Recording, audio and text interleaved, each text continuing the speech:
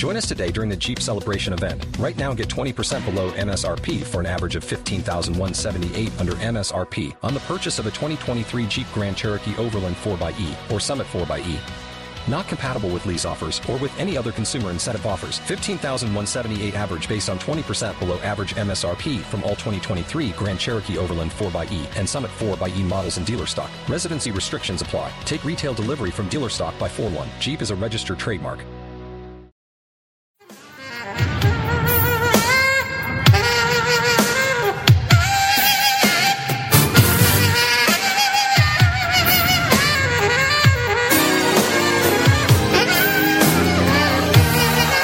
Welcome to Freedom Through Faith. Prepare to be blessed as pastor and teacher Robert Thibodeau leads us into the anointed study of the Word of God, teaching and empowering you how to impact your world with the gospel of Jesus Christ, teaching you how to receive the blessings and provisions of God and how to walk through this life with freedom through faith. And now, here's Pastor Robert Thibodeau. We now rejoin today's message, already in progress. When we finish today, there will be no doubt at all of the spiritual condition of this nation in your mind. Amen. Romans chapter 1. This is pretty shocking to people not familiar with Romans 1. Many people are not familiar with the New Testament at all. Sometimes those who are supposedly Christian are not familiar with the real intent of Romans chapter 1. But here's what you have. Romans chapter 1, verse 18. For the wrath of God is revealed from heaven against all ungodliness and unrighteousness of men. Here's the key phrase. Who suppress the truth in unrighteousness. You want to put yourself as an entity, as a corporate group of people. You want to put yourself in the worst possible condition. Go ahead and suppress the truth. Just suppress the truth. Verse 19 says, that which is known about God is evident within them, for God made it evident to them. God has revealed His truth into the human heart. Man is created in the image of Christ, who's in the image of God. He's created like God. He's created with rational capabilities, moral capabilities, a conscience, it's built into the fabric of man. According to Romans chapter 2, it's the law of God written in their hearts and the attendant consciousness that on the knowledge of that law, it accuses or excuses man. So that everybody has the knowledge of God to some degree or another in his heart. It's evident. How did God make it evident? Verse 20. From the creation of the world, His invisible attributes, His eternal power and divine nature have been clearly seen, being understood through what has been made, so that they are without excuse. Nobody can stand in front of God and have any excuse for not believing in the true God, who's the Creator. No one. The evidence is too massive. Every culture can look at creation and by virtue of the simple principle of cause and effect, know that there had to be a cause for this massive effect that we call the world. The problem is man suppresses the truth. Verse 21, even though they knew God because God had planted that knowledge in them, they did not honor Him as God. They didn't give Him thanks. They were futile, empty in their speculations, and their foolish heart was darkened. Professing to be wise, they became fools. Amen. They exchanged the glory of the incorruptible God for an image in the form of corruptible man, of birds, of four-footed animals, and crawling creatures. That's a lot to absorb, I admit. But let me try and make it very simple for you. Amen. The wrath of God is revealed from heaven against people who suppress the truth. The knowledge of God's in the human heart. It's very part of being human. He has given you physical senses, the 5 physical senses. He has given you spiritual senses and a rational mind so that you can reason from effect back to cause, till finally you come all the way back to the ultimate cause. And your mind demands that there be a creator God who has the capacity to create not only a material universe, but a spiritual universe, who has the capacity to think and to reason and relate the way humans do. The greater cannot come from the lesser. Clearly, God is revealed, and certainly beyond his revelation in the physical world, he has revealed himself in written Scripture. Amen. America, we not only have that physical revelation that theologians call natural revelation, we have special revelation, verbal revelation, the Scripture. Our country has always had the Word of God. From the days of the Pilgrims to now, the Word of God has been in this land. Our problem is, when we knew God, we did not glorify him as God. We've taken God out, forced him out, in the name of political correctness, in the name of conventional wisdom, in the name of tolerance. You hear that a lot today. Tolerance. In the name of not offending somebody. And in so doing, we've blasphemed God, the Creator. We don't honor him. Verse 21. We don't give him thanks. We're empty in our ideas. We're empty and our foolish hearts are darkened. We think we're smart. The Bible says we're actually moreno, the Greek word from which we get morons. So we, Americans, are morons.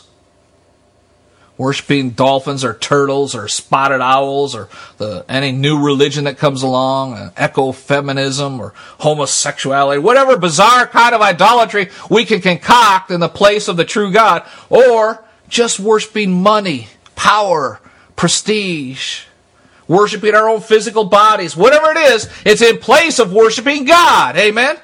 I hope I'm making somebody angry out there. I'm hoping you're getting so mad that you're going to look these scriptures up yourself. Because that means the Holy Spirit's at work. Amen? That's the problem in America. It's not just us, it's everybody. Acts chapter 14 says, God has allowed all the nations to go their own way. Oh, that's the whole story of the world. Every nation goes their own way. People are born. They know God exists. God is part of the fabric of their very being. They know God through the law written in their hearts. They can know him through reason. They can be responding to the revelation through their own conscience. The knowledge of God is there. Every society suppresses that because of the fallenness, because of wickedness, because of blindness, because of love of iniquity. They crush the knowledge of God. They crush it lower and lower and lower until it disappears out of their sight. And when that happens, it turns loose the wrath of God. Amen. Now go back to verse 18. For the wrath of God is revealed against all who do this. Every once in a while I hear a supposedly well-intentioned and hopeful preacher say, we're on the brink of a great revival in America. I don't know what they're talking about. I don't see what they're looking at. I don't know why or how they would ever come to that conclusion. I believe America is currently experiencing the beginning birth pangs of the wrath of God. The wrath of God is the general reality in our nation right now. From corrupt political leaders who do everything they can to dismiss God, from the president on down. Oh, I know there's some Christians fighting for what's right in government, but far too few to even affect a minority representation, let alone gain a majority.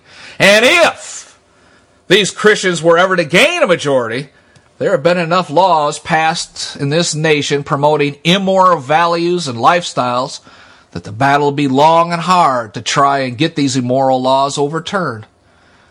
So basically, this nation is cursed. It is doomed and not blessed. Am I saying it was an act of God's wrath to allow terrorists to kill people on 9/11 or at Fort Hood, the 2 Fort Hood shootings, or in those schools? I don't know why God does what he does or allows what he does. We've already said that. I do know that for some of the people that died in those attacks, they were catapulted immediately into eternal wrath. I also know that there were some believers who were taken immediately into glory. God may have many purposes in what he does. And I'm not talking about any isolated incident. What I'm telling you is, though we're looking at it on a national level, I believe America is experiencing the wrath of God. And I think you'll see that here because the wrath of God is defined for us in verse 24, verses 24 and following, and it is very specific. The wrath of God, verse 18, is revealed. Then it tells against what it is that it's revealed. Go down to verse 24. God gave them over. Verse 26, God gave them over. Verse 28, the middle of the verse, God gave them over. That's an interesting phrase. God gave them over, or another way of saying it, God gave them up. And another way to say it, God abandoned them. That's a fascinating statement. There are, as I would count them, 5 forms of God's wrath that I've been studying. First is eternal wrath. That's the everlasting punishment in hell. That's one form of God's wrath. It's not in view here. Second, there will be what we call eschatological wrath. That's the wrath of God that unfolds at the end of the age during the time of the Great Tribulation, when the wrath of God is poured out on the earth and all these things that are described in the book of Revelation takes place. That is a future wrath, not now. Thirdly, there is a cataclysmic wrath. That's the wrath of God that comes on cities like Sodom and Gomorrah. When God destroys those cities and the cities of the plain, when God destroys Bethesda, Chorazin, Capernaum in the New Testament, there is that cataclysmic wrath that falls on Pompeii or through some massive disaster, brings about the death of tens of thousands of people. Cataclysmic expressions of God's wrath, often on cultures that have found themselves in this position, having rejected the knowledge of God. You see this taking place frequently in Islamic countries. Earthquakes, floods, tsunamis, you name it. They've been experiencing them a lot in the past few years. The more they try to spread Islam in the earth, the more they go on massive campaigns of killing Christians, the more God's wrath is poured out on them. There is, fourthly, what I call natural wrath. God has built into the fabric of human life consequences for sin. Some of that consequences is natural. If you sin against your body by becoming an alcoholic, the natural effect, the natural wrath that works could be called cirrhosis of the liver. If you sin in a life of immorality, you get involved in homosexuality or promiscuous sexuality, you wind up with a sexually transmitted disease or AIDS, and that's a built-in act of wrath. If you are continuously overeating, you get diabetes. That's the sowing and reaping principle. We're not talking about eternal wrath here. We're not talking about eschatological wrath, cataclysmic wrath, or natural wrath. There is a fifth kind of wrath. It's the wrath, what I call the wrath of abandonment. The wrath of abandonment. That's a frightening thing. This is when you've reached a stage where God just gives up on you. He steps back and says, just let them go. Let them go. No more restraining grace. Just turn them over. They want their sin, let them go. We know this is going to happen in its consummate form in the time of the tribulation, when the restrainer is removed. Remember, the Holy Spirit, hell belches forth the previously bound demons, and all the demons of the universe come down to earth and aid the Antichrist in his efforts to finally conquer the world and beat the kingdom of God. But we get a foretaste of that. We get previews of that as nations turn against God, and God gives up on them. This is the wrath of abandonment that's true in the Old Testament. In Judges chapter 16, Samson found a Philistine woman by the name of Delilah. You remember the story. She seduced Samson. So he told her that his strength was connected to his Nazirite vow, which had to do with his hair. She made him, according to Judges 16, verse 19, sleep on her knees. Then she called for a man and have him cut off the 7 locks of his hair. Then she began to afflict him somehow, not in some severe sense, but to jostle him, and his strength left him. She said, "The Philistines are upon you, Samson." And he awoke from his sleep and said, "I will go out as other times and shake myself free." For he had defeated the Philistines on many occasions, by the thousands. He defeated them single-handedly.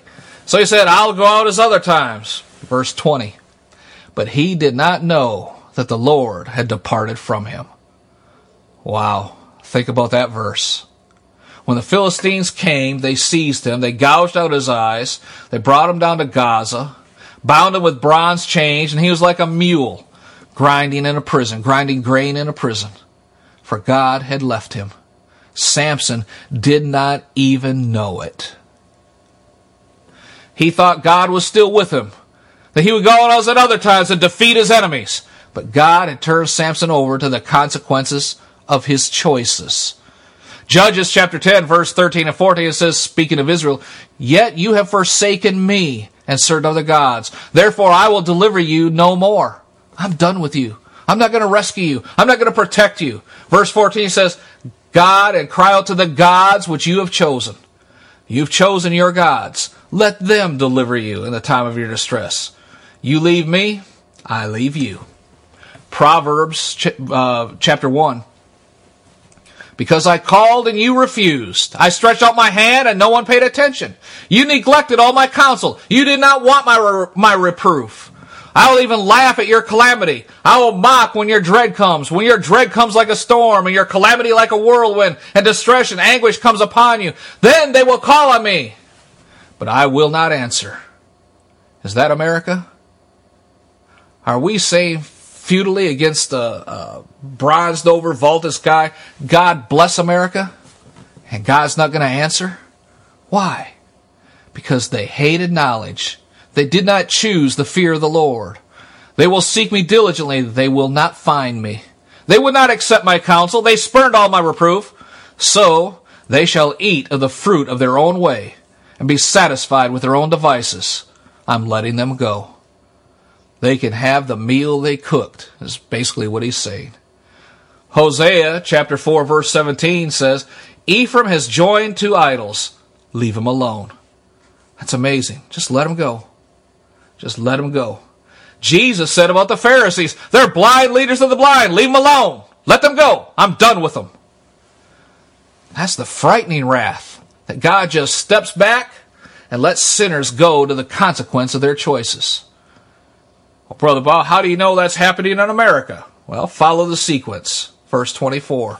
You're familiar with this. The first thing that happens, God gave them over to the lust of their hearts, to impurities, that their bodies might be dishonored among them. For they exchanged the truth of God for a lie, and worshipped and served the creature rather than the Creator, who is blessed forever. Amen. They turned their back on God. God gave them over to what? Sexual immorality. They operate on lust. They function in impurity. They dishonor their own bodies. If you look back in America, back to the 1960 era, you see a Supreme Court ruling that forced the removal of the 10 Commandments from being displayed in public schools. They voted God out of the first facet of social life in this nation, the youth. You see, the atheists and socialists followed the lead of the Nazis in Hitler Germany, where they realized we cannot change the minds of older people. So let's begin with the young people, and we can shape and mold them the way we want. And over the course of a few generations, they will be the leaders. Then we will have our way, and we will have our victory. You see that in America today. But immediately after that Supreme Court decision, within just a couple of years, the sexual revolution began. That's when God begins to let a people go. That's the first step down. They became preoccupied with illicit sex. If it feels good, do it. The love generation. Here we are a few decades later, drowning in a sea of pornography, now pumped into every person on the internet everywhere. But that's only step number 1. So we voted God out, and he left. He turns us over to our own sinful desires. And the first warning, is sexual immorality. Step 2 is in verse 26. God also gave them over to degrading passions for their women, exchanged the natural function for that which is unnatural. That's lesbianism. In the same way, also the men abandoned the function of the women and burned in their desire for one another, men with men, committing indecent acts and receiving in their own person the due penalty of their error. That's homosexuality. So first, when God lets a nation go, they sink to immorality. Then they sink to homosexuality.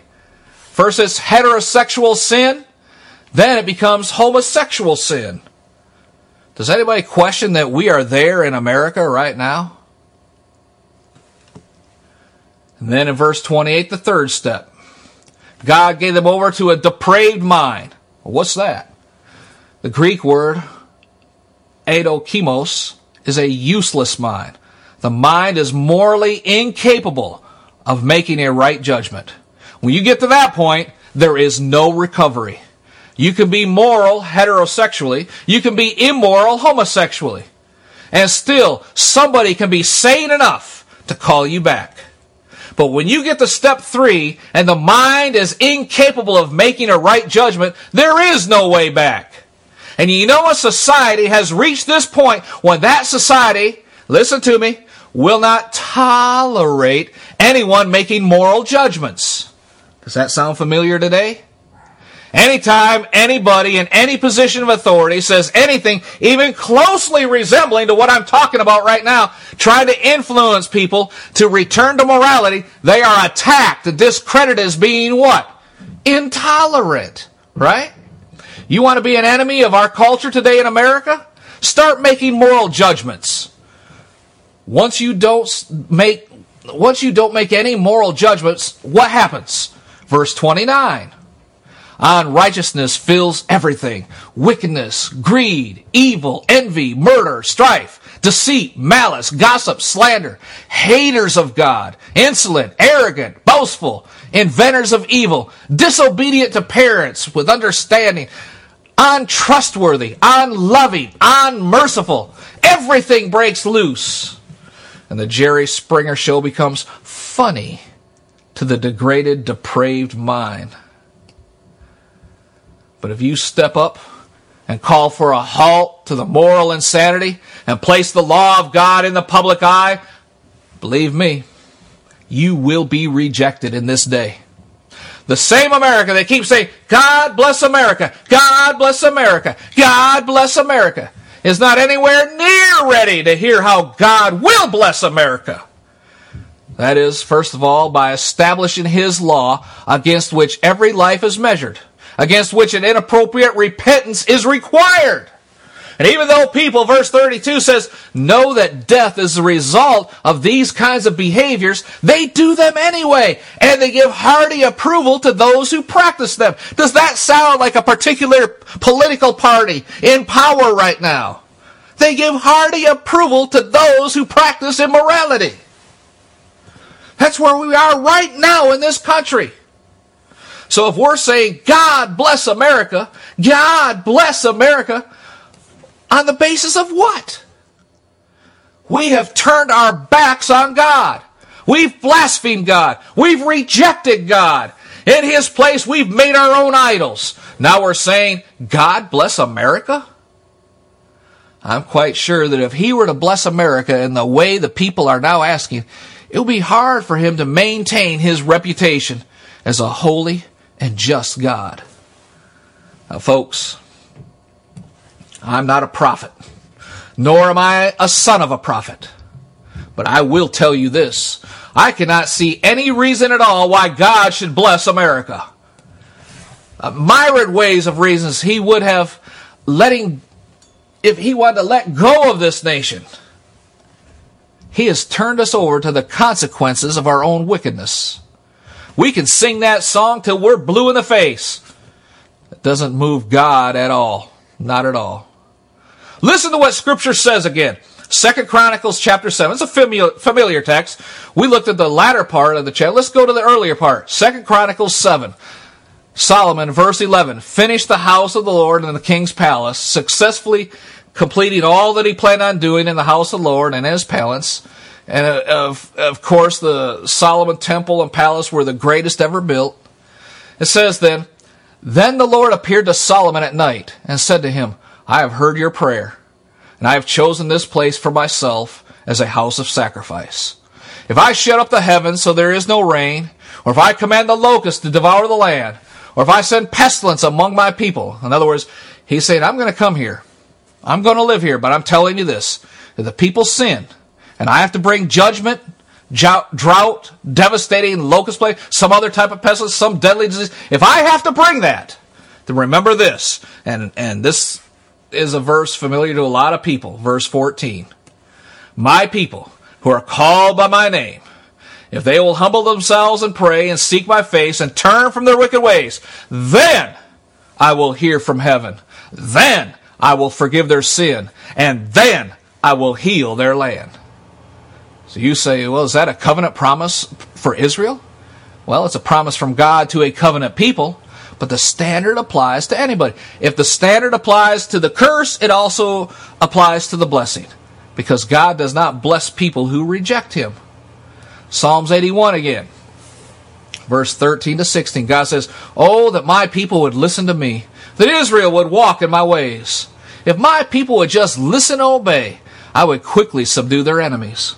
I suppose we could extrapolate from that the best hope for any nation to be protected and safe and secure and free and prosperous is to have God fighting their battles and subduing their enemies.